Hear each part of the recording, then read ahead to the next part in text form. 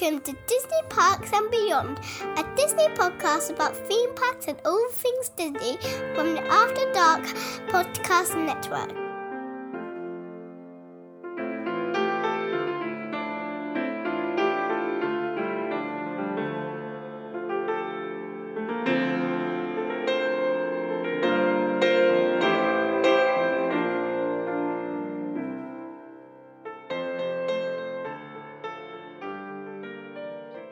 Hello and welcome to another episode of Disney Parks and Beyond. I am Nick, and on this episode we have got Craig.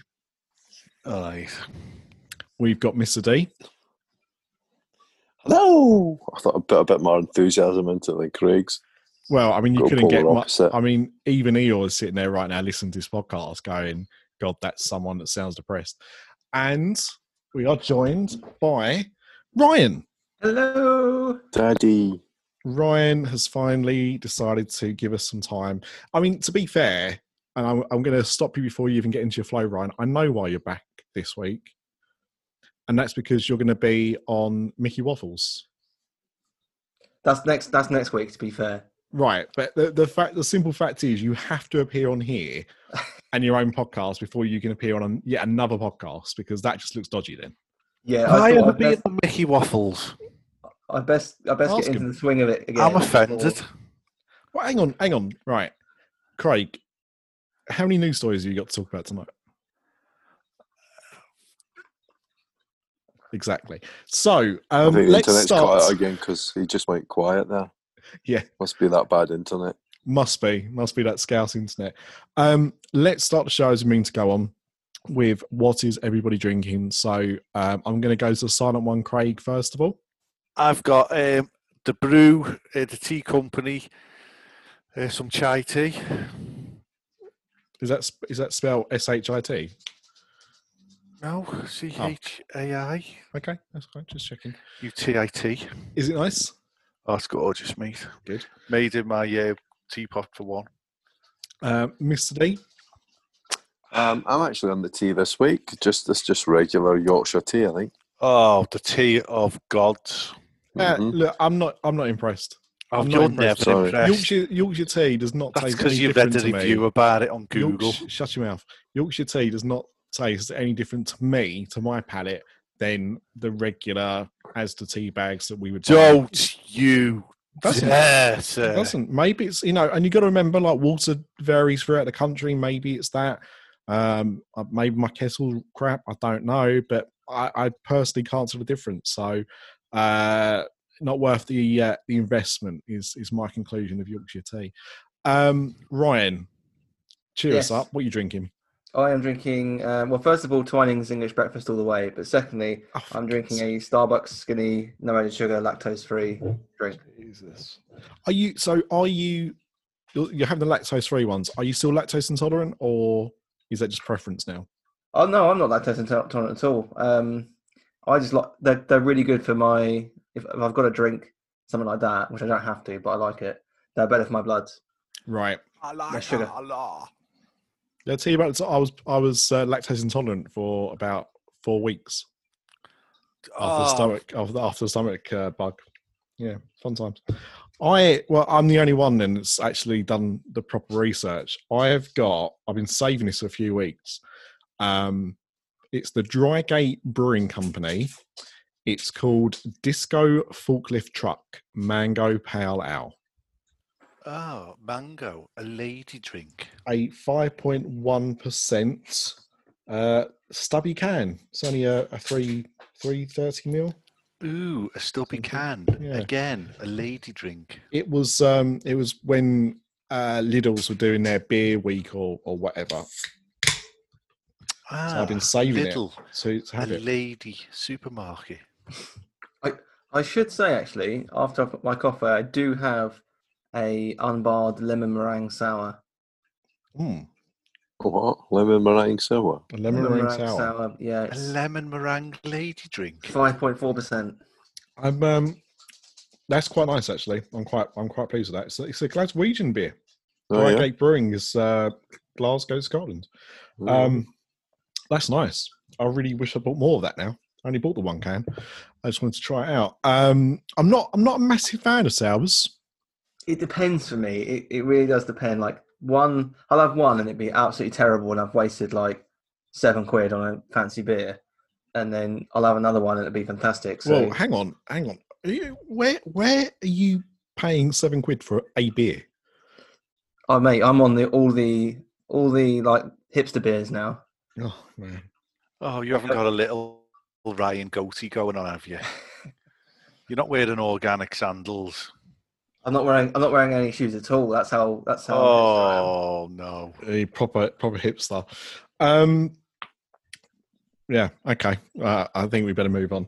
I can see where this conversation is going to be going. So let's go for the first segment of the show, which is having a look at some park news. Let's get down to business to start planning that Disney trip.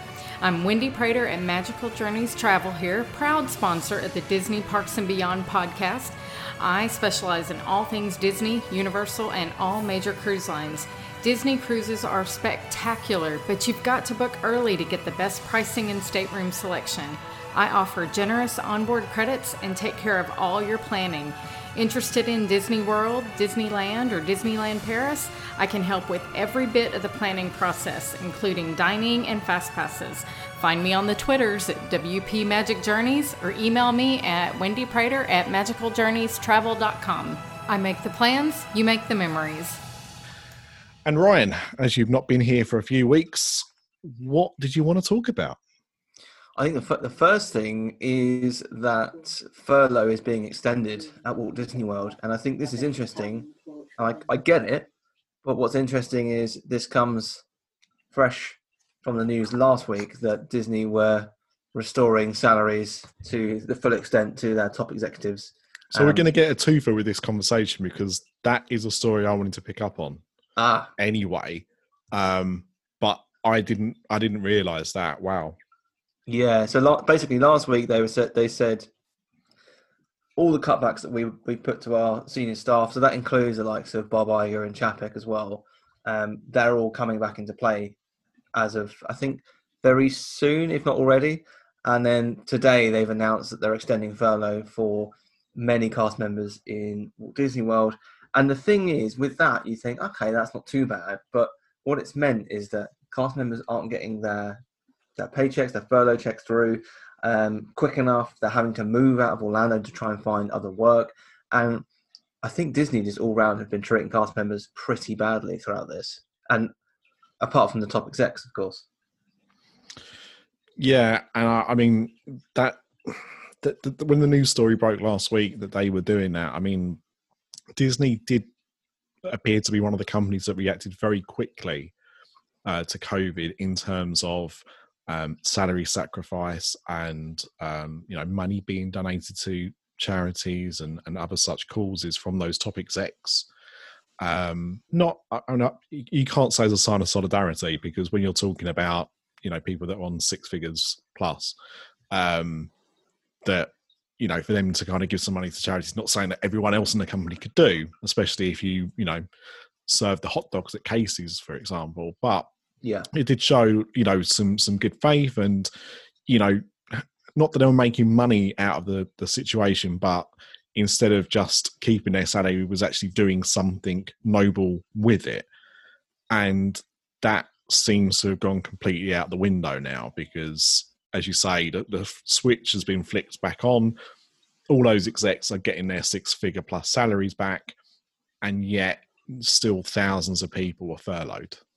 Yeah, it is a bit ridiculous because, I mean, you can appreciate that on paper it sounds fantastic that Chapek had his salary reduced by 50% and Iger 100%, but they have plenty of money in the bank, and it really is, in my mind, just a false gesture when you've got thousands of employees that are struggling to get by on a monthly basis at the minute. And you kind of, on the face of it, I think, for the headlines, it's like, yeah, we're cutting the cost of our top VPs and execs and things, but now obviously it's just a load of rubbish because they said that would be in place until such a point where the company was making significant revenue again. I mean, they're making some revenue now, but not enough to bring staff back. and I just think it's all a bit ridiculous, to be honest. Now, I understand that these people are acclimatized to a better life. They've got more money, therefore they spend more money. But really reinstating them all back to 100%, surely you could do it as a small increment and go from there. Yeah, I think it's another kind of example of we're all in this together except we're not. Yeah. That absolute kind of divide. I can't see those top execs were siphoning money out that they had that quickly. When you consider that, you furloughed a load of people that are surviving on minimum wage, barely surviving on minimum wage, and your first port of call is to make sure that you're getting paid. Very much a case of like, I'm all right, Jack. Do you know what I mean? Just leaves me cold, and I don't think it's a good look, if I'm honest.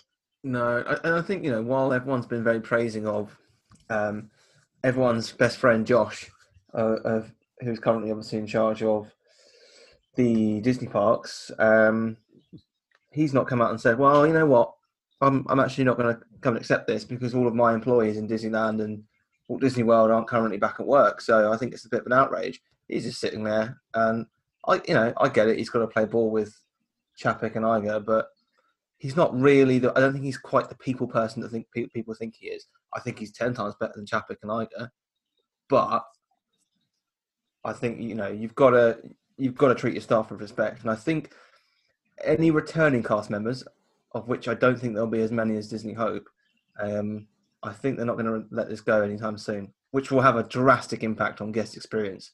I mean, we've talked on the show before about how in recent years, and I know, Craig, this has happened to you, where Disney hasn't quite been as good as Universal, and the tables have turned a little bit.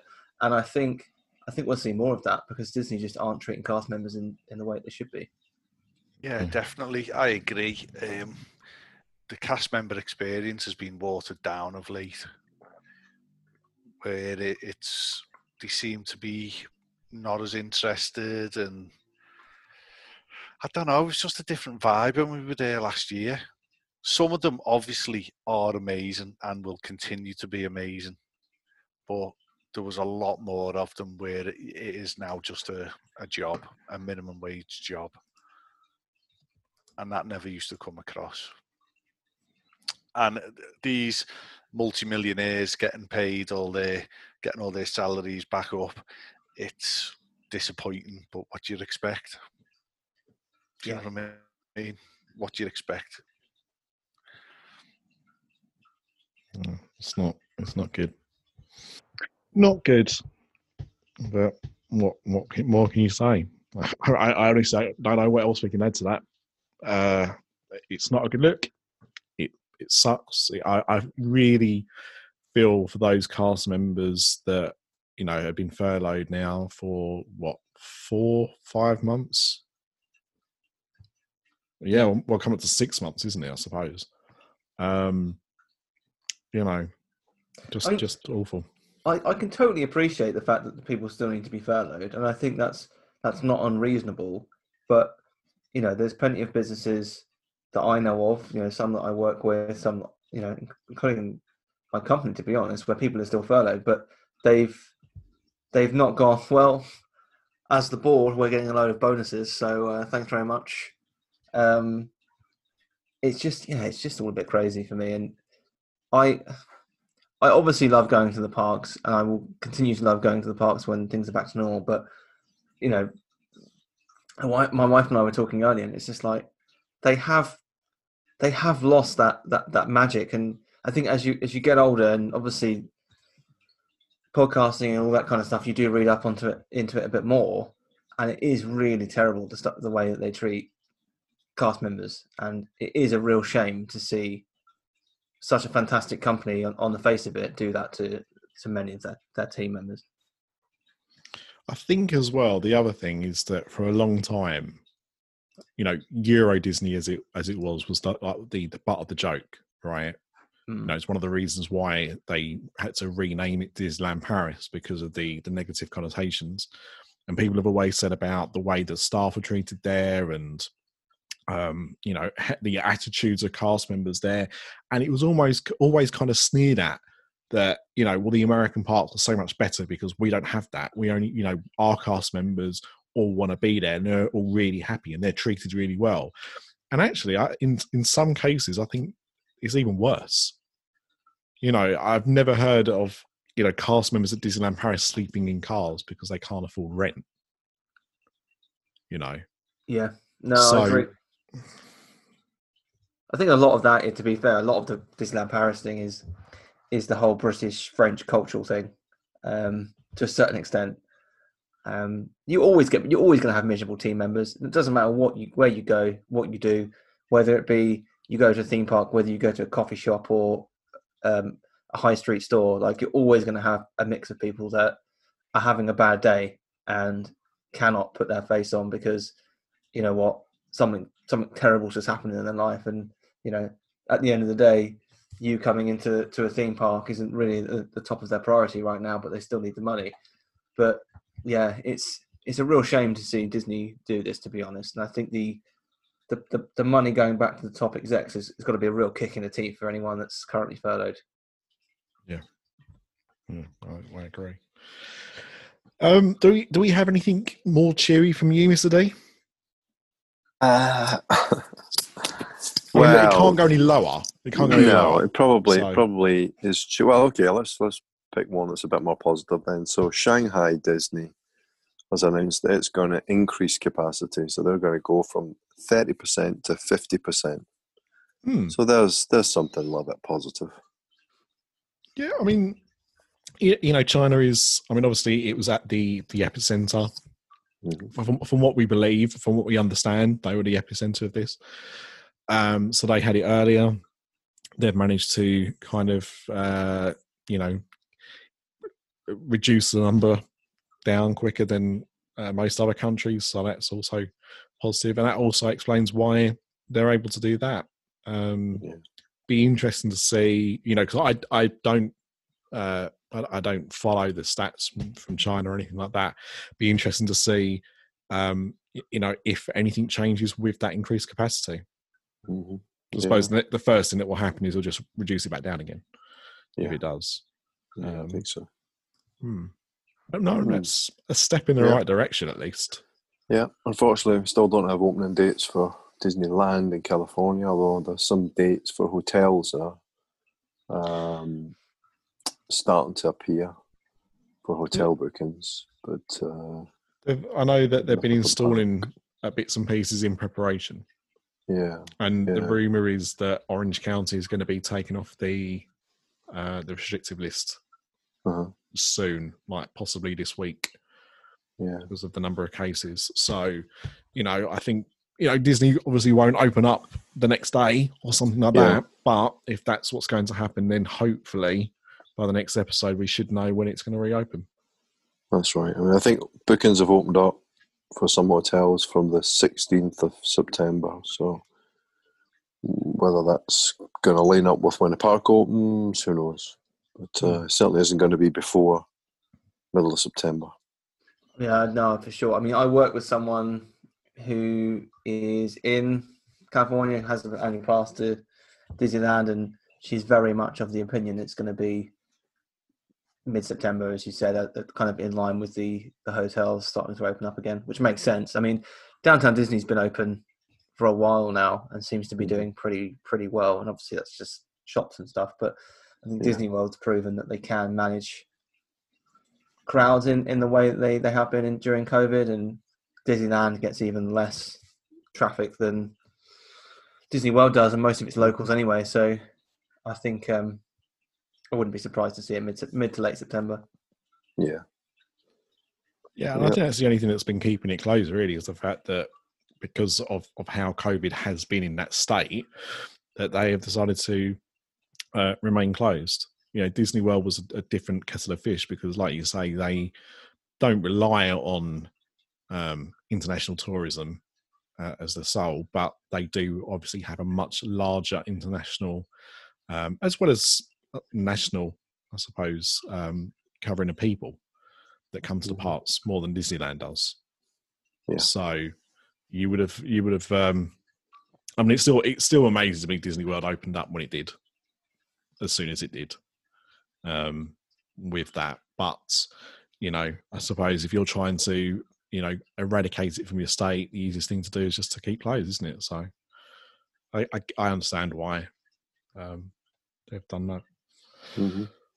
And actually, on the Disneyland, no, I did see a thing the other day that you can book a slot to do your shopping. Mm-hmm. Okay. So I suppose, in a way, a bit like a virtual queue. Yeah. In essence. But you can book a slot for when you want to go to the shops. Nice. So, yeah, lots of merch coming out though. Yeah, they're certainly pumping out the merchandise at the minute. Yep, they had some nice anniversary stuff. I don't know. I'm assuming that will be back on sale when the parks reopen. I can't believe it would have sold out already. No, I would have thought there'd be a restock. I think all the eBay peeps have been getting their careers back up and running again since Downtown Disney reopened, and then you've obviously got Disney World reopening as well. But yeah, I think they'll get a restock of everything. Yeah. I'd be surprised if it was only like a one run drop and it's already gone. They must have held some back for the parks, you'd have thought, but we will see. Craig, was there anything that you had seen that you wanted to bring up? There's a couple other bits and pieces of news. I mean, on the Rise of the Resistance, we've reported a couple of times they've made changes to the boarding groups, but they've made some more changes linking through the My Disney Experience app. You can actually, if you have all your family members linked on the app and they are in the studios, so I guess through the app and through your admission, they know that you're in the park, then the boarding groups, you're all linked together for the boarding group. So it's all kind of done auto-magically through the My Disney Experience app. So if anybody is going out there and they definitely want to get the My Disney Experience app, it does facilitate all of that kind of stuff. And then there was another thing reported about walk-up dining. I don't know if you saw that. That seemed to be tested and then disappeared again. I don't know if it's reappeared yet, but it was kind of in, out, shake it all about. I saw it the other day actually. It makes sense. I almost hope that they keep it in play once things return back to normal, because I've always found that the most frustrating thing about booking a Disney trip is having to book a restaurant every single day that you want to go to a restaurant. And, there's always some restaurants that have availability, but, the best ones are always gone months and months in advance. And I've always thought, well, why don't they just keep a few slots available, every main meal just for people that want to rock up and fancy a meal there? Because, the likes of, let's say, the Cellier or Be Our Guest or any of those big restaurants that get plenty of footfall, if they kept back, say, 20 to 30% of those for walk-in dining, they'd still be full, like, constantly, and it would allow people a bit more freedom to kind of explore restaurants and things as they see them, because not everyone's been there before. Yeah, it's true. I mean, it makes sense. I think those slots are available. It's just that up till this point, the only way to find out if they're available is to actually go to the restaurant and ask at the podium, whereas now they're making it visible, so it's good for everybody. It's good for people who want a last-minute booking, but then it must be good for Disney as well, because they've got more chance of filling those slots and stopping them from going empty. Well, yeah, because the thing is, I remember the stress that I went through when we went on honeymoon, and because the honeymoon trip, I wanted to do California Grill and I wanted to do Cinderella's Roll Table and all this kind of stuff, and the stress of like the day that my window was open to make those bookings was trying to get them done, and worried that I wasn't going to get them. And I remember at California Grill, I couldn't get the date that I wanted, but I was able to get a date later on, and just the stress of it. And people make reservations and change their plans. We did it on that trip. why we Yeah. didn't go to Le Cellier, because we decided not to with, I don't know, 4 or 5 hours to go. Just decided we weren't going to eat there now, so we cancelled the reservation. So that was a table for 2 that was then opened up that day. People must do that all the time. Yeah, they must. I mean, I think in theory, if you don't cancel, it used to be within 24 hours. Is that still the case? If you don't cancel, you lose. Or they can charge you $10 a head, I think. Yeah, they will do that as well, because they did it. They did it to me on our honeymoon when we just wanted to cancel it. But when I went in and spoke to someone, I think we were in Epcot. I can't remember where we were eating it, but it wasn't like a high quality restaurant. And we spotted a Le Cellier reservation that had come up for the day, so we booked that. And obviously we had to cancel our other one. So I went into guest services, and she was like, "Oh, I'm going to have to charge you for cancelling it." And I was like, "Oh, well, I've just booked Le Cellier." And she was like, "Oh, that's fine then." Because Le Cellier is obviously worth more money to them. Yeah. The other thing is that they will move your reservation as well, even at fairly short notice. Now, this could be abused, I guess, and I'm not encouraging that. But if you suddenly change your plans, you could change your reservation to a different day, and then you're outside the 24 hours. I'm not encouraging that, but that is an option. Or just change it to a different date and go on the different day, which is probably the better thing to do, which is what we've done before. So they are pretty good at changing things, and you can avoid the $10 fee if you do that. Yeah, that was a new thing they introduced because I think the only restaurant that had a cancellation, like a charge for cancellation when we did our trip, was either Cinderella's or it was California Grill. I think it might have been California Grill because Cinderella I paid up front for anyway. But that was it. Everything else, like, there was like no charge at all to do so. So I get it. But the thing that does annoy me is they will fill those restaurants up. Yeah. It's just another. It's it's a bit like parking. It's just another charge. They don't have to enforce. They just do it because they can, and it makes them some extra money. Yeah. Literally no rhyme or reason for it because especially the Cellier, that is going to be taken up. Oh, yeah, hundreds. There is always people when we're going in, and you always have to wait for your table for like 5-10 minutes. And I remember every single time there's someone coming in saying, "Have you got a table?" No, sorry, we're fully booked. Yeah, I remember we went to where did we go to? We went to 50s Primetime, and we liked it, and thought like later on in the trip, maybe we'll go back there again. We couldn't get a reservation for it, and we just was in Epcot, in Hollywood Studios that day, and just walked in there and said, "Is there a table for 2?" And they said, "Yeah, we've had a cancellation. It'll be about half an hour. It's fine. Sat at the bar, or it's a lounge, isn't it? It's not really a bar. They can sit in chairs, but but that's it. And people must do that all the time. So, but no, it's good. Be interesting to see if they keep it up after things kind of go back to normal. Yeah, but definitely some positives there. Now, I don't care for this at all. What I'm going to talk about now, but I care about 50% of this. So Tony Baxter has come out and said he would come out of retirement to redo Figment. Tony bloody Baxter. Now, I love Tony Baxter. A lot of why Disneyland Paris, or a lot of the best things at Disneyland Paris are because of his hand. But I just don't get Figment at all. I'm with you, Nick. It's the most overrated character in all of Disney history. You boys need to wash your mouth out with soap. No, we don't. It's Spyro for PlayStation. It's Crash Bandicoot for PlayStation. Spyro came after Figment. It's a fat old man walking around a theme park with his hand up a friggin' dragon's arsehole. It's crap.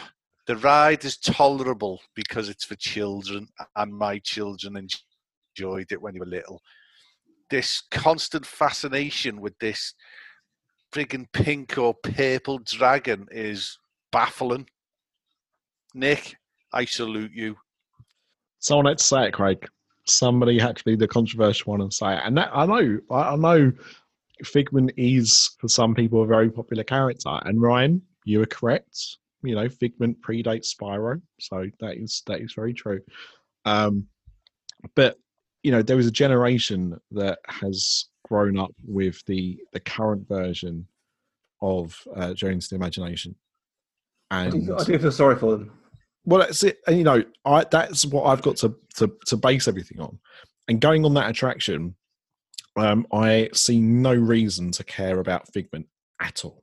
And I agree. Like, based on, if you've only been on that version of the attraction, it's terrible. But the version, not the version immediately before it, but the version before that was fantastic. And I am surprised that they didn't announce that whole land was getting a refresh as part of the Epcot updates. Because it desperately needs it. The ride is terrible.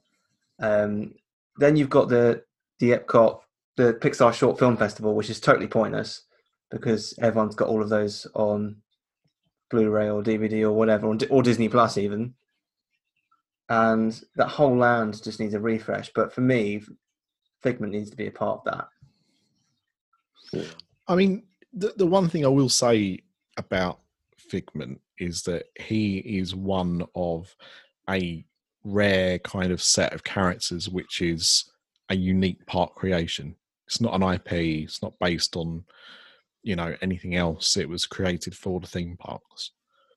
So, you know, we should kind of support that kind of thing and those kind of characters. But at this moment with that attraction and that version of him, he's just an annoying little runt.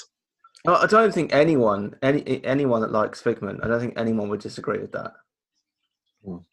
Make Figment relevant. Do a Pirates, right? Make a film. Give us a Figment film. Do a cartoon or something. You've got a whole bloody streaming service there. Well, spend some of your billions and do something. Well, Ryan, I don't know if you can answer this, but did you ever buy the Figment comics? I did, yeah, I did. They're very good as well. So there you go, Craig. They tried to give like Figment like this whole new kind of breath of fresh air. Yeah, I agree. He had comics. It warrants a cartoon. Like, put it on, as you said, Craig. Put it on like Saturday morning cartoon style Figment show. You know, starts off in Epcot every time, or starts off in a various Disney park every time. It'd be fantastic.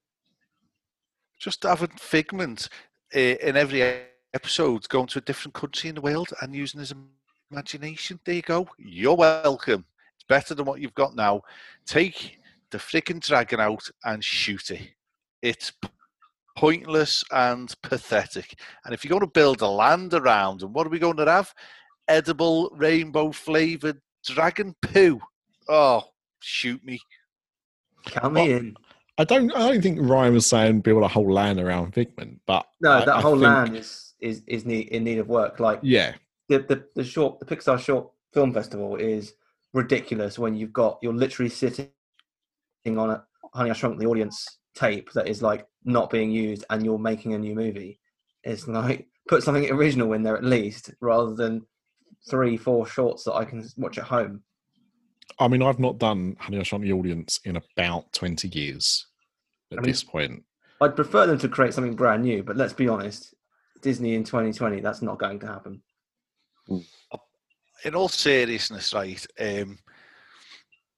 I don't think I've seen any of them films all the way through, but it was a good attraction, the Honey, I Shrunk the Audience. Yeah, it was. It was a really good attraction. I liked Captain EO. I liked Captain EO. I mean, he obviously had dated quite a lot. Yeah, a lot. I liked it, but it's questionable to put Michael Jackson in a family-friendly theme park in 2020, I think. Yeah, but the biggest or one of the biggest media companies in the world just put a new film in. Well, this is it, yeah. And this is what I'm saying. Like, there is no excuse for them not to just shoot a new 4D movie and put it in there. I mean, I'm just thinking out the box here. You've got your overrated dragon. Take the rubbish ride and turn it into a 3D cinema 4D thing and put them into that theatre. And there you go. You know, with Captain EO, a Honey I Shrunk the Audience style show with Figment. That's all you have to do. Simple. I mean, the Figment concept, the whole kind of imagination pavilion concept, is a good concept, and it still fits with Epcot. There's a lot of good material there, whether you like Figment or whether you don't, whether it is Figment or whether it's something else. You know, I mean, I think Figment is, you know, I think in its day it was probably good. I think, you know, things have changed a bit. I'm not sure a contemporary Figment is going to have the same feel that the original Figment back in the 1980s had. I don't know if that's a horse that I would back. Do you know what I mean? But the concept around the Imagination Pavilion, that's got so much potential. I mean, Imagination is literally in the title of Imagineers, and yet somehow they can't seem to put something decent in that area. Yeah, I mean, it used to have remember the Image Works upstairs, and yeah, you know, you had it was a whole pavilion dedicated to that. And these days, with all the technology you've got around, you know, virtual reality and graphics and CGI and stuff like that, there's got to be some really great stuff, and probably not that expensive, really. If you're talking about, again, like Craig said, you know, projection or screen based. You know, but something interactive. So yeah, another movie or something in the theatre, rework the Figment ride, either with or without Figment, and then, you know, reinstate the kind of interactive area. I mean, I'd be happy with him narrating it and just appearing at the end or something like that. I think the amount of merchandise that he sells for that park, I mean, it probably keeps Epcot going, to be honest. I think he should be involved in some way, but I'm not like 100% he needs to be there in every scene. I think they need to take Imagination, that whole land, that whole pavilion, and really go crazy with it and actually create something interesting. But even if there's some subtle references and nods to him, that his presence is somewhere there, I'd be happy with it. I mean, when you get off the ride and you go into that area where you've got all the music and and you can put your emails in and send postcards back home and all that. When was that relevant? Like, in the 90s when they in the 90s, when they did that, they redid that ride. You've got more power in your Apple Watch than on any of the technology in there. It's the same as Project Tomorrow, though. After Spaceship Earth, it's even when it opened, it was outdated. They're just not investing. If they want to take away the technology part of Epcot, then fine, do that. But don't pretend that it's a technical park when all of the technology is basically ingrained, as you said, Craig, ingrained in our daily lives. It's either in our phones, our watches, whatever it may be. Like, let's not pretend that Epcot is at the forefront of technology anymore.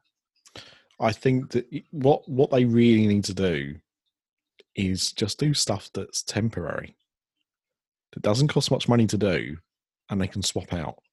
Yeah, because instead what they do is they will stick something in, spend a lot of money on it, so therefore it has a shelf life of 10, 20 years, and then it's hilariously outdated. One exit that does work is Test Track.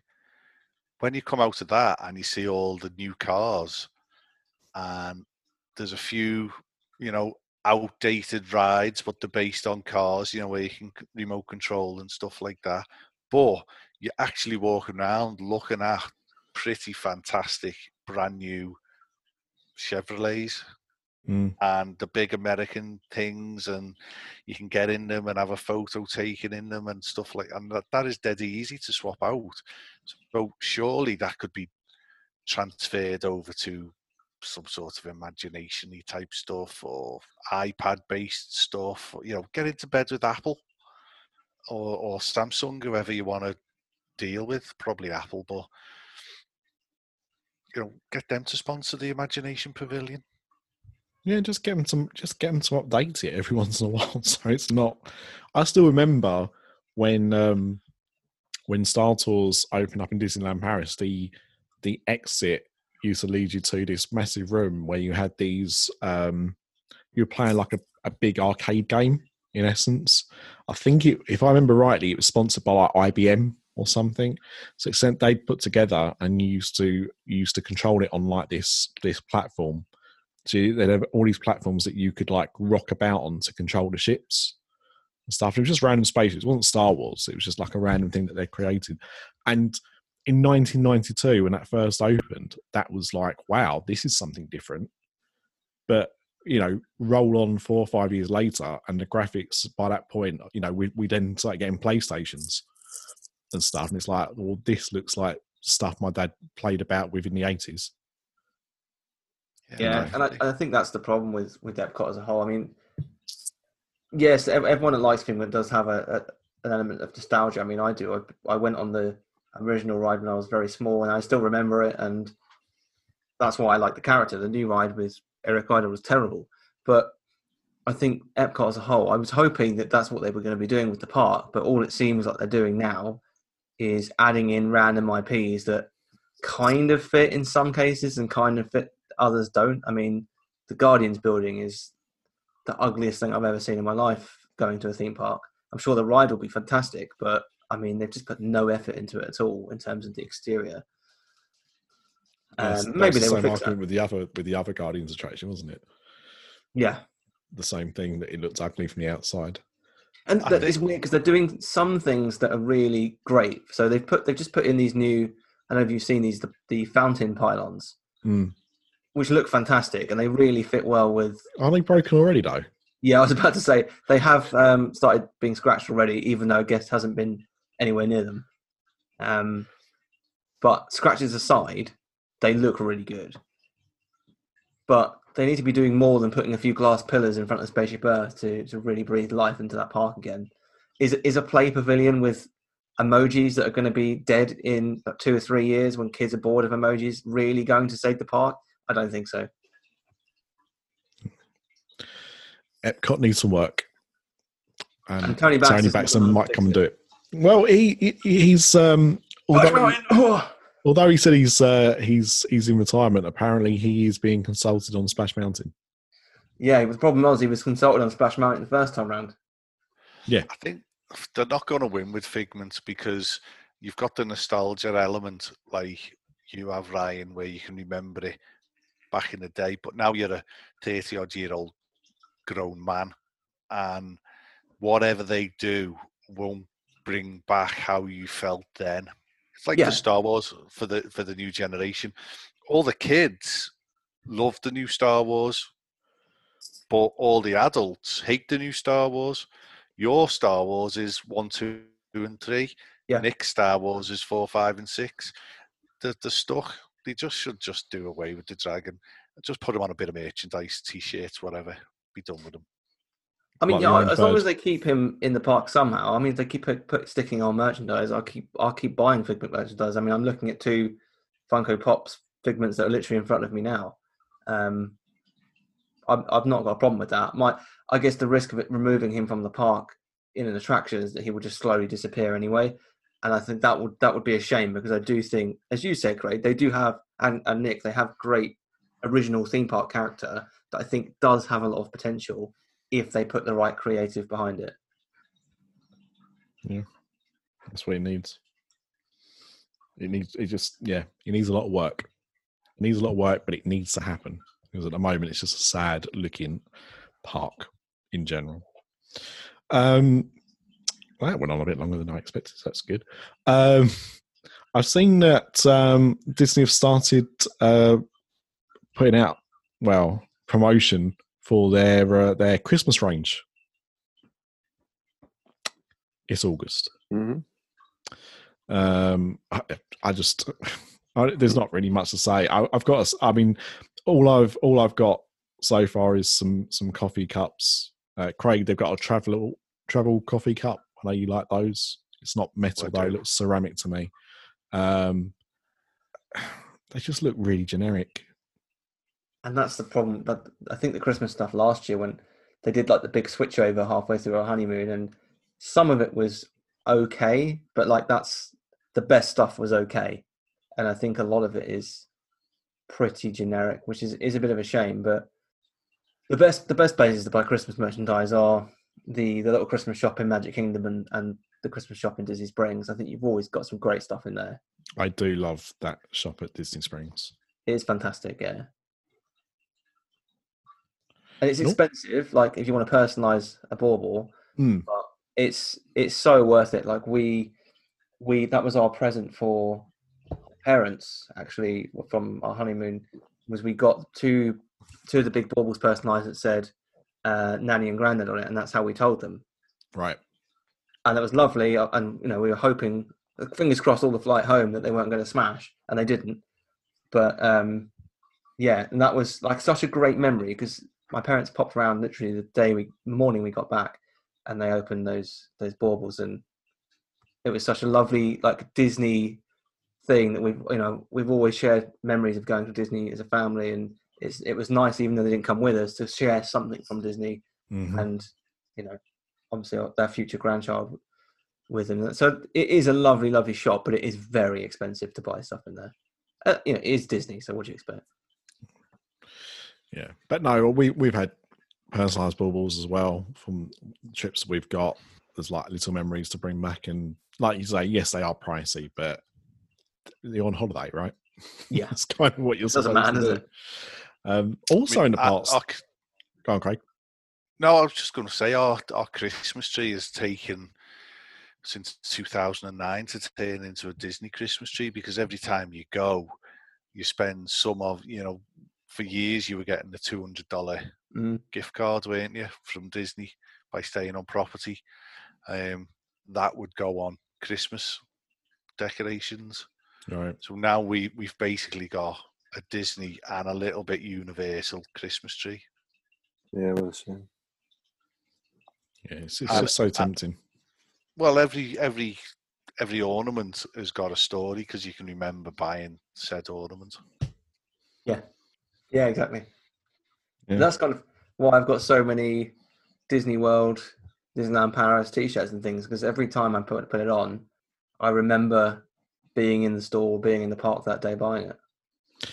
And it's funny, right? Because I can't say I pour a tin of soup out of the cupboard and I go, oh, I remember the day that I went to Home Bargains to buy this 6-pack of Heinz tomato soup. Do you know what I mean? I don't look at it longingly, but you're right. Like I've got a Return of the Jedi T-shirt that was bought for me from Disneyland Paris when my wife and kids went a few years ago without me. And they bought me that, and they bought me one of those make your own droids from the Star Tours gift shop. So my daughter picked the accessories for it and all of that, and that's lovely. But that trip I wasn't even there, but I know what trip it was, and what they brought, and it's why I always end up buying ornaments with the year on as well, for the same reason. Yeah, I usually do the same with the pin when I'm there. But like today, I'm wearing my Farewell Illuminations Reflections of Earth T-shirt, and whenever I see it in the wardrobe, it just reminds me of all the memories I have, because I was seeing that show since I first went to Epcot as a kid, and it just it's funny, isn't it, the stuff that brings back some good memories. Yeah, 100%. On more regular merchandise though, did you guys see that Rock and Roller Coaster just released some new merchandise? Yeah. What's that about? I don't know. It's the most random. To say goodbye. Well, yeah, if that's what it was, you'd go, okay, fair enough, but it's not. And I've got to say, actually, it's pretty good. Again, Craig, there's a travel coffee cup, and it's actually really, really well done. I really like the look of it, actually. And there's a Christmas decoration, which I don't know. It's possibly the first one I've ever seen for Rock and Roller Coaster. Yeah, I think the new line actually looks pretty cool. And I think if this year didn't happen, you might think that it would be on the chopping block for the next D23, but it's given Disney isn't going to be spending money in that park anytime soon. Yeah, but I mean, Rock and Roller Coaster, they could keep the theme of it and just change the music, couldn't they? Oh, We've had that conversation before. Yeah, they totally could. But I mean, if it was me, I would remove Beauty and the Beast, Tower of Terror, and Rock and Roller Coaster and turn it into a Marvel area. Yeah, well, with the IPs that they can use, obviously, completely universal. Yeah, that's the sticker, isn't it? Well, it's a good job P-Dubs isn't here. We'd probably rip your head off for saying that about Tower of Terror. Oh, I love Tower of Terror, don't get me wrong. But I think if you're going to change Rock and Roller Coaster, you've got to retheme the whole area. Yeah, I think the problem with that part of Hollywood Studios right now is it is just, 3 attractions or 3 things to do that don't actually connect in any way whatsoever. Yeah, it's a very odd corner of the park, despite being a very good corner of the park. I mean, if you swap Beauty and the Beast with Fantasmic, and it's a good area of the park. That is one of my favourite areas of the park, strangely. Yeah, the attractions there are good. Well, sorry, Tower of Terror and Rock and Roller Coaster, but the quick service as you're walking down, you always get good food there, good desserts, and then them 2 rides are just phenomenal. But they could be all pulled together with a retheming into Marvel or something. Oh, I agree, Craig. I think that area of the park is fantastic. It just needs a bit of theming, love. I think it'll come once everything settles down. It's coming. It's like the only area of the park. I guess that strip before you get to those 3 attractions is the only real area of the park, other than the front entrance, that's still got a bit of a MGM vibe to it. I think they'll get rid of it because I still think the Hollywood Studios name will be changing at some point. Yeah. So the Tower of Terror we keep, and because the eerie music, everything about the Tower of Terror is brilliant. How do you pull Rock and Roller Coaster into that sort of eerie theme, and what overlay would you put over it to protect the integrity of that area and keep it Tower of Terror? What would you do? What would you put on it? God, that's a hard question. It's a good question. You've got to add like some kind of spooky, successful Disney franchise. Yeah. Vampirina coaster. A what coaster? Vampirina. No. You'll learn about that soon enough, don't you worry, kid? You'll be getting all your Vampirina soon, mate. Nightmare Before Christmas. No, the Banshee from Darby O'Gill. There it is, right there. The Banshee. The dead dog thing. Frankenweenie. Well, Ryan, you must be aware of this. You ever heard or have you got the Nightmare Before Christmas album, the cover versions? Yes, with the one where Amy from Evanescence sings on. Yes. Yeah. I can't even remember who else is on that album now. It's been a long time since I listened to it. I remember I actually bought that from... where did I buy it from? I bought it from the parks. I'm sure it was Hollywood Studios. In one of the shops there, they were selling CDs. I bought that. I mean, let's just agree now that Beauty and the Beast is swapped for a Nightmare Before Christmas sing-along. Oh, yeah. Perfect. Yeah, I'll say that all day long as well. I don't hate that show, but it's so basic compared to Disney's other like Broadway style productions in the parks. But also, it's been there a long time. It's like the only people that sing are Belle and Gaston, and the rest of the cast are just kind of there, and all the costumes are old. And yeah, it just needs to go. Put the Nightmare Before Christmas in. Well, you heard it here first. Retheme both of them. But the fact is, because I've done rock covers of the Night Before Christmas songs, you could even just use that music rather than just songs from the film. Easy. Done. I think there needs to be something more modern than The Nightmare Before Christmas, though, because that's not a new film either. Do you know what? It's sad that you just mentioned that, because I've just done the quick maths and it's 27 years old. Yeah. Well, let's put it in for 12 months for the 30th at least. 12 months is always 5 years with Disney. But then saying that, although you're right, Mr. D, it is more popular now way more popular now than when it came out 27 Yeah, years that's ago. true. The thing for me they've never explored is in that film when he goes into the woods and all the trees have got the holidays. There is Nightmare Before Christmas. You know, there's a Nightmare Before Easter. There's a Nightmare Before Thanksgiving. Movies waiting to be made, isn't there? They could have easily done Jack Asks a Question. Just give me, Craig, you said it earlier, just give me a Jack Skellington Disney Plus show where he goes to those different lands. Yeah. Yeah. Limited time series. Think of it like what they did with Forky Asks the Question, but instead of it being Forky Asks the Question, it's actually good. Yeah, Forky's not in it, and No. Look, that's what the most annoying thing about that show is. I loved Forky. When I went to see Toy Story 4, I loved Forky, and that stupid Disney Plus series ruined my love of Forky. I haven't bothered watching it. It's so dire. They I haven't couldn't even bothered get to me. watching Toy Story 4. It's good, but it's completely unnecessary. You could say that about any of them, though. Any sequel, you really could. You could, to be fair, but I did feel like this one was like it basically parked most of the characters. Yeah, it does, but it's still a good. good film. Yeah, it's good. I It gets did a pass enjoy for it. that reason. But yeah, I love Forky in the film, but Forky in that TV series was awful.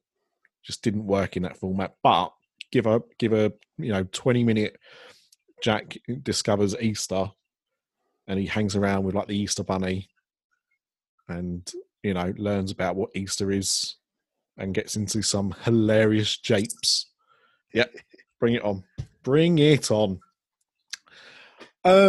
What's this? There's chocolate everywhere. It's Germany. Going back to what we were speaking about earlier, show friend Josh DeMaro. I never asked how to say his surname. I just know how to say his first name. He confirmed which projects are going ahead at Epcot. Remy's Ratatouille Adventure and Guardians of the Galaxy Cosmic Rewind, apparently. That's it. Thanks, Josh. Everyone knew that. Yeah. I thought Remy was supposed to have opened by now, right? Yeah, but the construction got paused, and it's definitely not opening until next year now. But it was supposed to open in June. Yep. So, I mean, how behind were they? Like, they were never going to open in June then? It would have probably been more July, I would have thought. But No, I think they were almost done. But now, I think they're just stringing it out a little bit, to be honest. They're not in a rush to do it now. I think probably what they would have done in March, April, May is had all hands on deck. And now it's just not required because they're not going to open it in this winter. It's going to be spring, summer next year because it's something they'll be able to add to there's 50 things in Disney World this year. It's indoors. All the staff need training. It's a COVID accident waiting to happen. Yeah, and I suppose the thing is as well, if you open, what happens when a new attraction opens in a Disney park? Yeah, it just goes mental, doesn't it? Yeah. So you avoid that by not opening it. No matter how many times you shout over to America, it's overrated, they don't listen. It's not so much that, is it? You've got to go and experience it for yourself. I don't rate it, and I don't think anyone here really rates it that much as an attraction, but it's something new. And if you're a Floridian that's never gone to Universal because that's the dark side, and you've never experienced Spider-Man, well, you can see what Spider-Man would be like if it was rubbish. The I quite like this. I quite like it. I quite enjoy it. Oh, it's a great attraction, but it's not a game changer. No. It fits fine in Epcot, but it's not. Let's not celebrate. Yeah, like some people are celebrating it as this amazing attraction that they're bringing in from Europe. It's fine. It works great in studios because there's only 3 attractions there anyway. But it's not it's not nothing to be too happy about. I think Guardians is going to be the big one. It was a great attraction for Paris because it was something new in a park that needed like new attractions. It's the first time anything like that had happened in a park in Europe, like that kind of attraction. So, and also it fitted in with the theming of the park. And it was unique. That's what I mean. So, Yeah, it worked. And to be honest, I mean, this is going into World Showcase, which is not exactly known for its attractions, is it? This is not being advertised as a e-ticket, is it? It's probably a C, B or C. It's going to be big. It's going to be massive. Well, it's because it's something new. It will be, but it won't have longevity. It won't have longevity. Well, I think the thing is, it's going to be opening pretty much alongside Guardians now, and Guardians is going to far outweigh it in terms of people flocking to Guardians over Ratatouille. I mean, obviously Ratatouille is going to be a fantastic family attraction, and Guardians probably isn't. So I think it's got that going for it. Mm. But then you may as well. I mean, with that in France, you've got Frozen in Norway, and I mean to a lesser extent, the Grand Fiesta Tour in Mexico. I mean, they may as well just open the whole of World Showcase up at 9 now. Yeah, it's true. That would be lush. Because France, let's be honest, France. What will happen is France, Norway, and Mexico will all open at 9, and the rest of it will be shut. Which means you'll have to walk through Canada, and it will be a bit weird. So yeah, I think they're going to have to address that at some point. Is there anything else in the parks, or are we kind of done? I've got one small thing. Yeah, we don't have to talk about it here. One of the best snacks in the Magic Kingdom is back at the Magic Kingdom. The Cheshire Cat Tail. I don't know if any of you have tried this, but it's basically all of the sugar. It's basically a chocolate twist with a load of purple and pink icing on the top to make it look like I've seen that. Never tried it. It's really good. But so usually it's for sale at I think it's called the Cheshire Cat Cafe, which is like a little kind of coffee stand by the Mad Tea Party. But with COVID, that's currently closed. So they've brought it back inside Cosmic Rays. So you could now order it in there. I mean, it's $5.49, so it's not cheap. But you can buy it at Cosmic Rays Starlight Cafe, presumably until Cheshire Cafe reopens. If that's what you're into, give it a go. It sounds bloody awful. Any sign of the spring rolls coming back? Or the hamburger ones. Yeah, and the pizza. They were great, actually. I really enjoyed them. Lovely. But it was so... that's the thing about Walt Disney World. Sometimes it's because it's this huge sprawling city from this mega company, but then they have little pockets of almost ma and pa home-like. So it was badly thought out because it's on this little stall that has got no means of preparing them. Yeah, so they were just preheated, weren't they, by Adventureland, wasn't it? There was just some woman would turn up with a big stack of them and get mobbed. It was just so local and little, and do you know what I mean? And it was weird because it was rationed. They were rationed as well. We couldn't. I was buying for like 17 people and I wasn't allowed to because the QB, I would have wiped out what the supplies that the girl had just brought. Jesus. When we went, they were selling them in like a reconditioned, well, it looked like a reconditioned like popcorn stand, and they were like keeping them in there. Definitely, yeah. Same. Yeah, just outside of Adventureland, and it's like, why are you selling spring rolls outside of Adventureland? At this point, just give them their own proper counter. Just fry everything. They were surprising. Like I thought, I'll give them a go. They're probably not very good, but they were bloody good. Because they could, with that, they could sell a whole range of like vegetarian. I had, have you had I had them in New York. Cauliflower chicken nuggets. No, I've not tried them. Stunning. It's just freaking cauliflower in a bit of chicken nugget sauce. Yeah, but hang on, right? Because cauliflower is awful, and yet I've had cauliflower buffalo wings. Yeah, stunning. Yeah, I don't understand. It's like some weird magic. Cauliflower bakers. Doesn't really taste like cauliflower. It's good. Yeah. Because cauliflower is crap. Anyway, right. We've spent enough time talking about the parks. Let's talk about stuff that's happening outside of the parks. The car parks. Yeah, the car parks. After Dark Podcast is sponsored by HHNUnofficial.com, the home of Halloween Horror Nights news and rumors all year round. Find us on the web at www.hhnunofficial.com. So stop the fog machines and clear the cobwebs. It's time for another episode of the podcast that's nearly the same as all the others.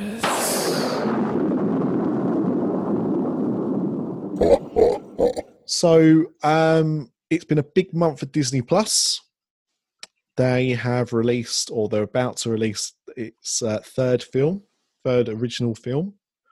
So we had Magic Camp towards the beginning of August. We had the one and only Ivor in the middle. And coming up to the end, we have a new Phineas and Ferb movie. I think that's there now, isn't it? No. So I don't... you sound like my daughter.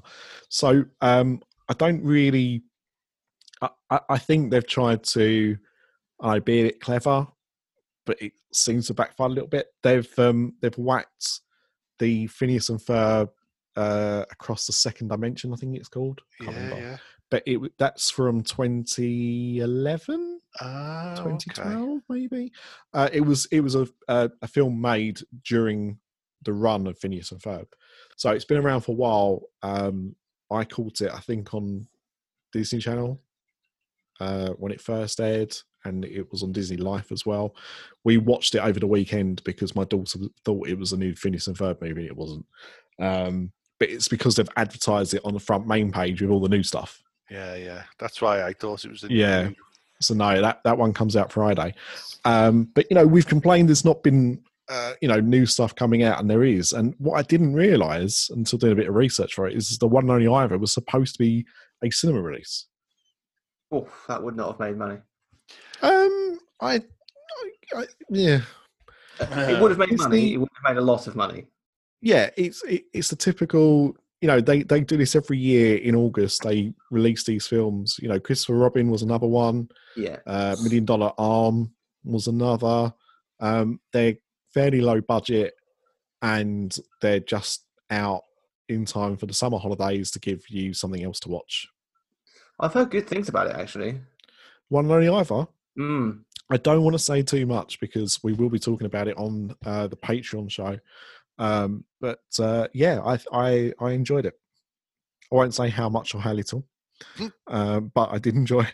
I didn't hate it.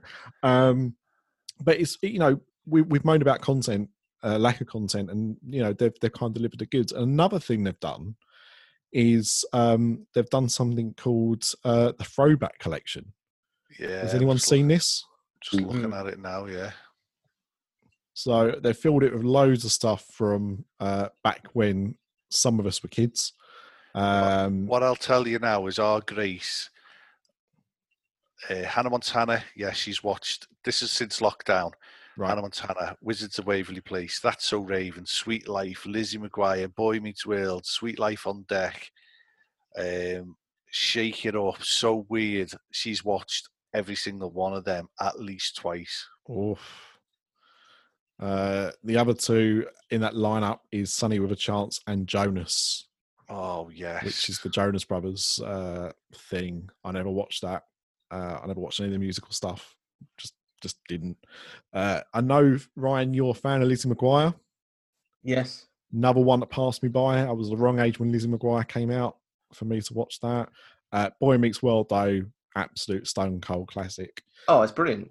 The thing is, with Lizzie McGuire, it was one of those shows that I used to. My sister's 5 years younger than me, but it's one of those shows that we kind of watched together. And I remember it was just me and her.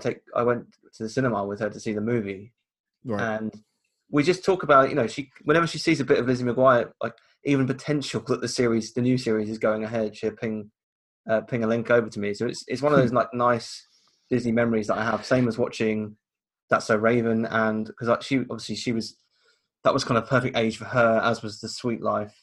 So I used to watch all of those shows with her. Right. So yeah, it's nice to see them on Disney Plus again. Our Grace doesn't have any sort of affection for the new series that have come out on Disney Plus. What, the Raven one and the Girl Meets World? No, she likes them. There's something about the president. Oh, sorry, you mean like the new shows, yeah. not the reboots or sequels? No. Yeah. The new stuff, just not interested. There was a new one dropped last week, I think. Oh, I can't find it, but yeah, but that's what I mean. The thing is, I think it very much depends with some of this stuff when you watch this. So like Hannah Montana, Sweet Life, Lizzie McGuire, all of that kind of stuff. I was, late teens, early 20s when that stuff was on. Boy Meets World came out when I was about 12. It was a perfect age for me. I grew up with that show, and Topanga. So I think sometimes it does play into when you watch this stuff as well and what it means to you. I really want them to add House of Mouse to Disney Plus. That's a weird one, isn't it? Because that's one of those kind of I suppose forgotten shows. Like I don't ever see it. I don't ever remember seeing it repeated. No, I don't remember much.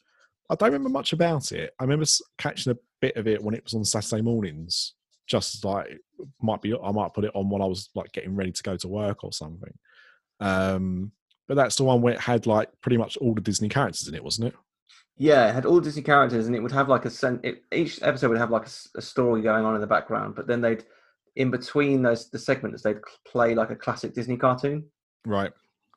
So maybe that's why they haven't put it on there, because they're trying to add the classic cartoons separately. But it'd be fantastic to see that show, because I don't think there's really a Disney character that didn't appear in it at some point.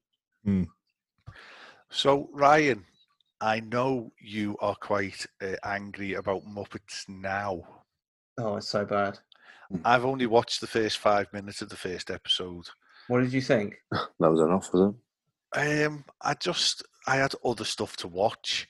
So it comes across like Apple TV brought back for lockdown Fraggles. Yeah. And it was dreadful. Oh, really? Oh, yeah. It was all these Zoom calls, all this pretend Zoom call stuff. Oh, right. Okay. So I get the feeling that Muppet Now is a bit like that as well. Yeah. Isn't it unscripted or something? Yeah, it's supposed to be unscripted. It doesn't feel like it is. I mean, it would make sense why it's so bad. You've watched them all? Have you kept watching them? Yeah, I have stuck with it, and it doesn't get any better.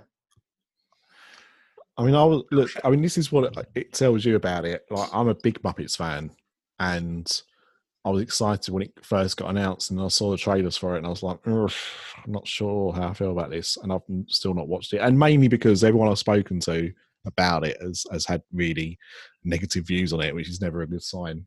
Especially people who I know like the Muppets as well. I will have to watch it at some point, but I can't remember, Ryan, if it was you or P-Dubs that said like they can't believe that they scrapped Josh Gad's reboot of the Muppets. I think it was P-Dubs, but I completely agree with him, because I think Josh Gad's sense of humour would have really shined with the Muppets. Yeah, but you've got to remember, and again, like I've only seen like the clips and stuff like that, but this show appears to have the budget of about $2.50. Yeah, there is that. Josh Gad's version of the Muppets would have been a all singing, all dancing show. Yeah. Maybe not literally. I assume it would have singing and dancing. It's the Muppets, but do you know what I mean? Like there would have been sets and additional costs. This looks like it's been done completely on the cheap as cheap content filler. I just honestly can't convey how bad it is, and it's such a disappointment to say that as a big Muppets fan. The best new Muppets thing I've seen on Disney Plus. Mm. I caught it by accident. You know, they've got the new series of Muppet Babies. Yeah. They've done a few shorts, about 5 minutes each, maybe a bit longer, with the Muppet Babies, but as them as actual Muppets. Oh, okay. So it's I've obviously just seen aimed. that then. Yeah, they're obviously aimed at young children. It's They're like just Sesame Street type, it looks like. yeah, but they've just turned the Muppet Baby cartoon characters into actual Muppets, and like that's better than what I've seen of Muppets now. More of that, Yeah. please. I mean, look at what Netflix did with the Dark Crystal. That series was absolutely stunning. I And, gave up on the Dark Crystal, that show was incredible. and the only reason I did was because I couldn't follow it. Right. So I'd only watched the Dark Crystal for the very first time last year because I saw the series coming out and I was like, oh, this looks pretty good. And Yeah. then I just fell in love with the series. I mean, my wife and daughter watched the whole thing. I gave up about 4 episodes in, and it was only because I was struggling to remember who was, which clan, belonged to which one, and it's why I don't like Game of Thrones as well, because I don't have the attention span to care about all of these characters. Well, I'm totally with you on Game of Thrones. But at the same time, what I was impressed with the Dark Crystal is just how good it looked, and how you forget that they're actually puppets. Yeah, you really do feel that. Yeah, you do. You're right. You get that. You really do feel that emotional connection with the characters in that show. The peril felt real. Yeah, it was no different to watching a program where adult actors are in danger or whatever.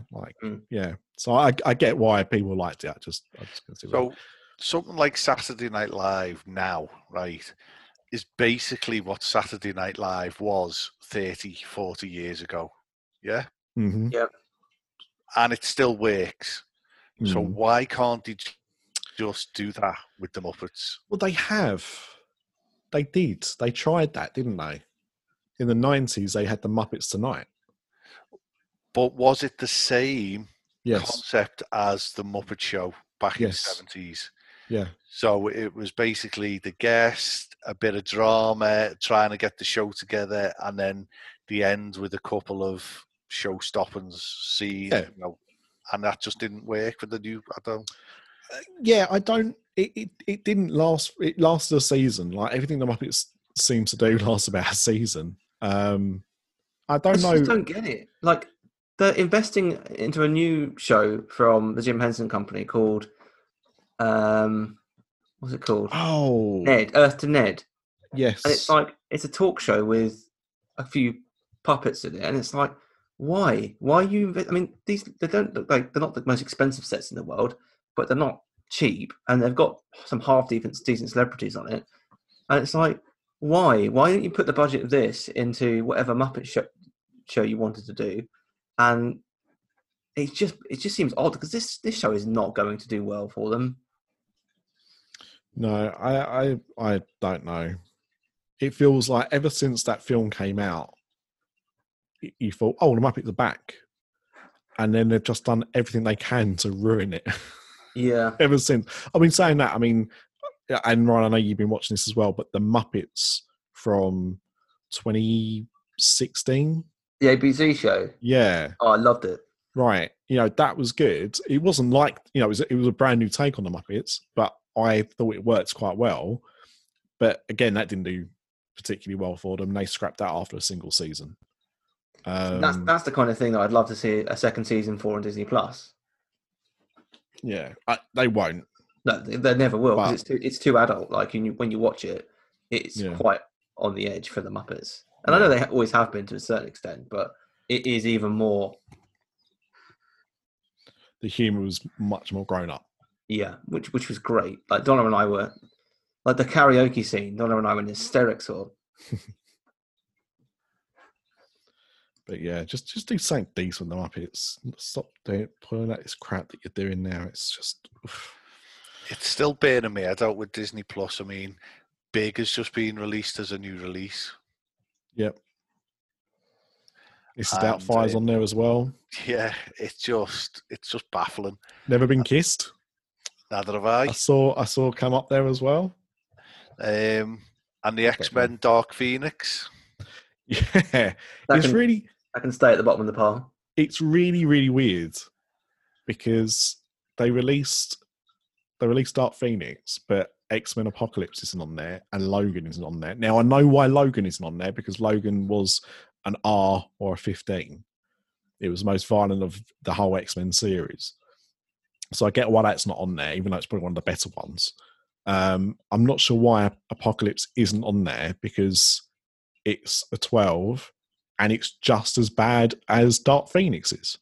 I mean, I haven't even bothered with Dark Phoenix. It's awful. Yeah, I mean, it looks terrible. But I don't know. I'm not sure which is worse, that or Apocalypse. Yeah, I mean, that was horrendous as well. Yeah. I think I've seen them both. But what I will say is my nephew, Jack, who is Marvel through and through, but it's got to be the films, the real ones. Yeah. He has begrudgingly, he wasn't happy doing it, but he has begrudgingly started watching the X-Men movies with his mum and dad on Disney Plus. I think is it X-Men 3 is missing off there.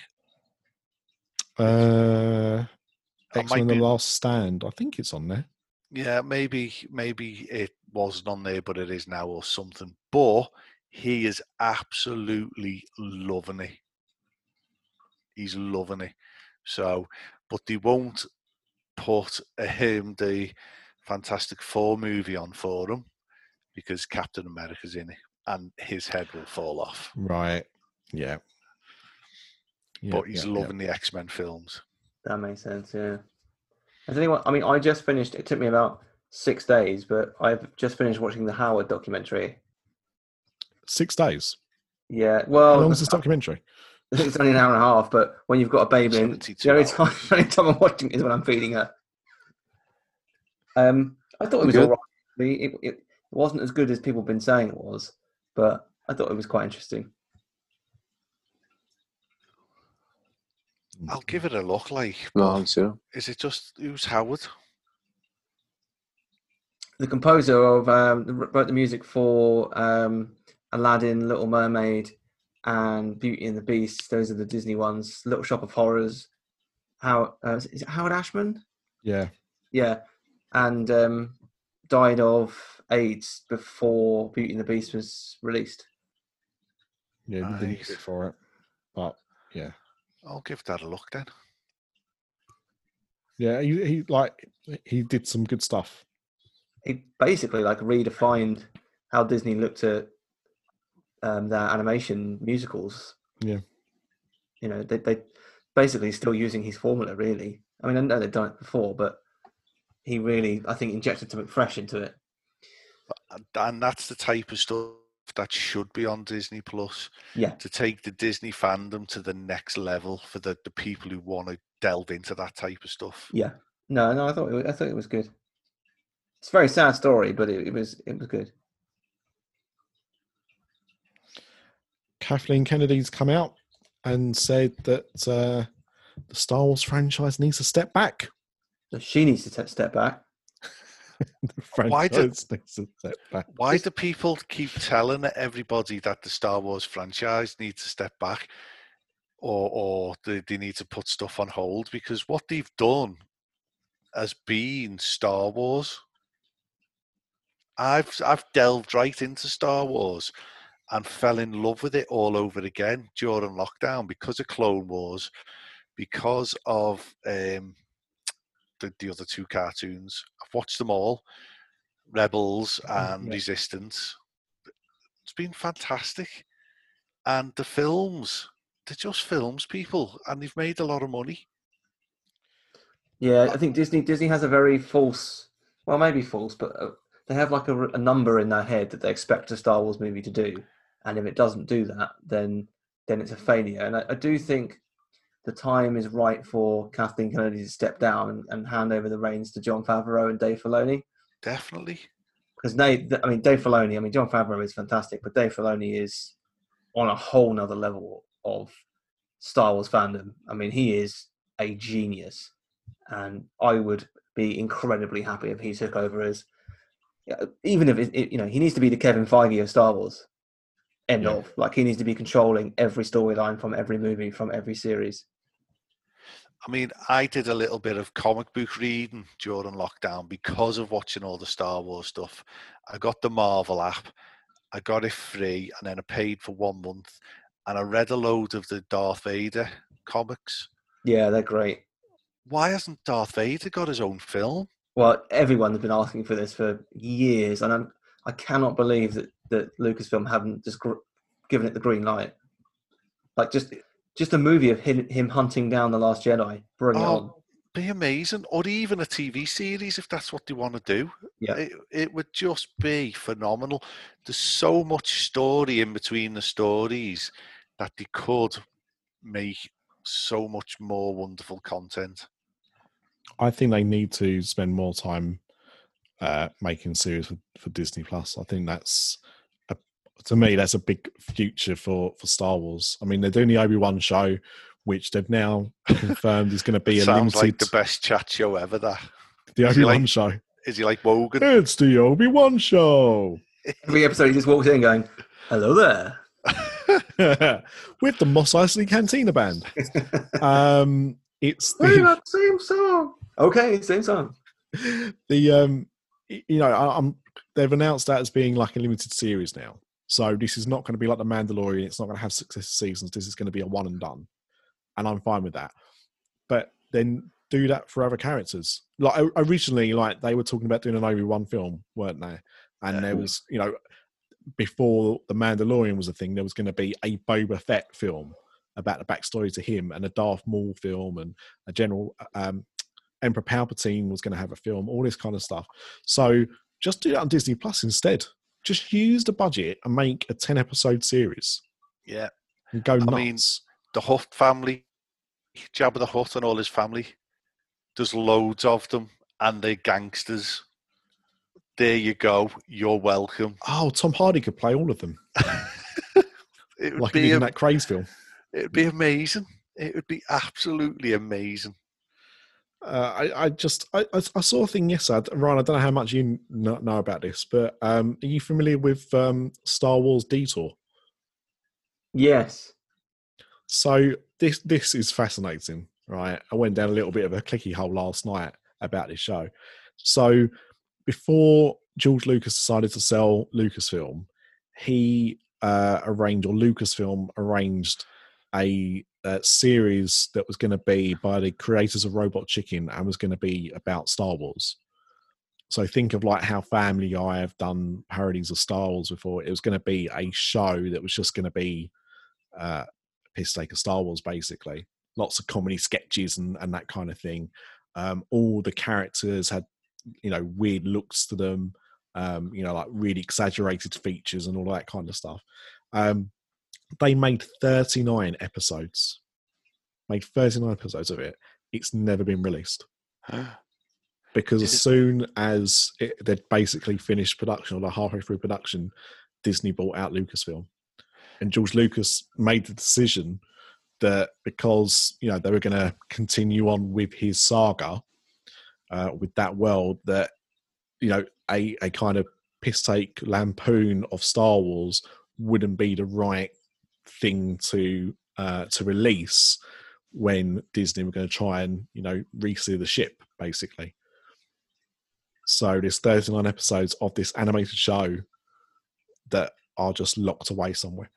Is this in a similar vein to this new Star Trek comedy? That's no. Is it totally different? Yeah.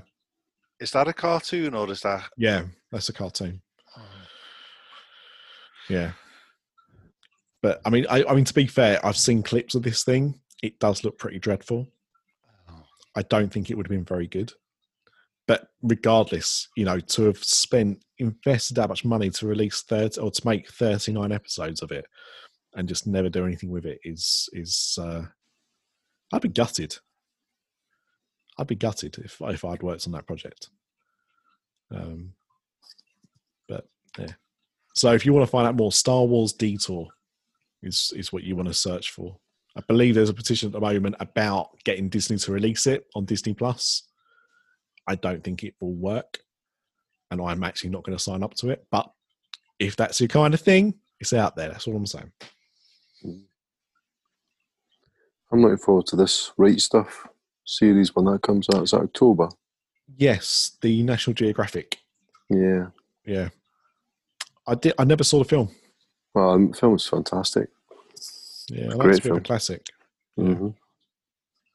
So is Really this good.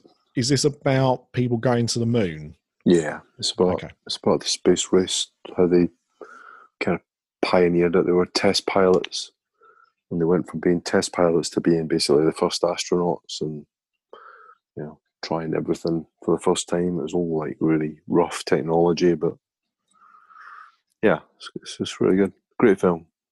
Have you not watched the Apple TV show based on the moon landings? That is a really good TV. I know it's not Disney, Yeah. and it's loosely based on fact Mm. because the Russians win. Spoiler. Mm. But that is really good. Worth a visit. Yeah. Is it factual? Is it a documentary or is it It's fiction? drama. It's drama, drama. Okay. but it's loosely based on On the space race. the space race. Yeah. Sure.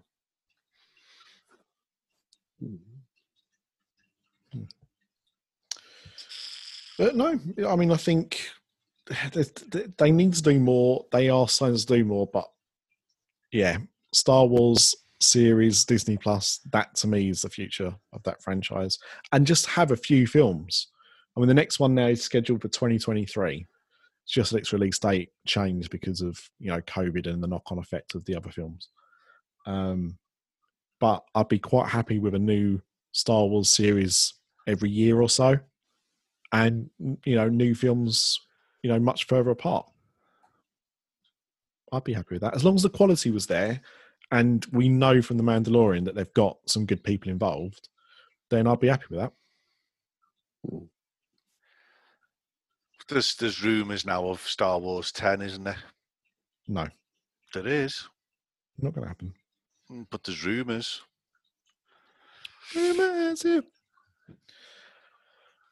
there any other news that people wanted to bring to the table?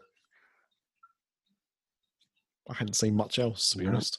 No, I think that was it. No. Well, in that case, I better wrap this episode up then. So that's it for this episode. Thank you, Craig. Pleasure. Thank you, Paul. No problem. Welcome back, Ryan. Thank you very much. See you in about 12 weeks. And Happy Christmas, Ryan. Happy Christmas. and we'll see you in a couple of weeks. And don't forget, my new podcast, This Is Your Life, is available every Wednesday. New episodes. So if you want something to listen to in the meantime, do that. And Craig, when are we recording the next Patreon shows? This week? We're going to do a double header tomorrow if we can. Okay. Ooh. If you're available. Ooh. I've just downloaded Ivor Biggin. One and only Ivor Biggin. Yep. Yeah, for watching tomorrow. I've seen Magic Camp today. So, boom. One word review. Better. There you go. So I've revealed a little bit about the one and only Ivor, and Craig has revealed a little bit about Magic Camp. So they will be coming to Patreon later this week. So thank you very much. We'll see you in a couple of weeks. Bye now. You'll like it. You know. Not a lot.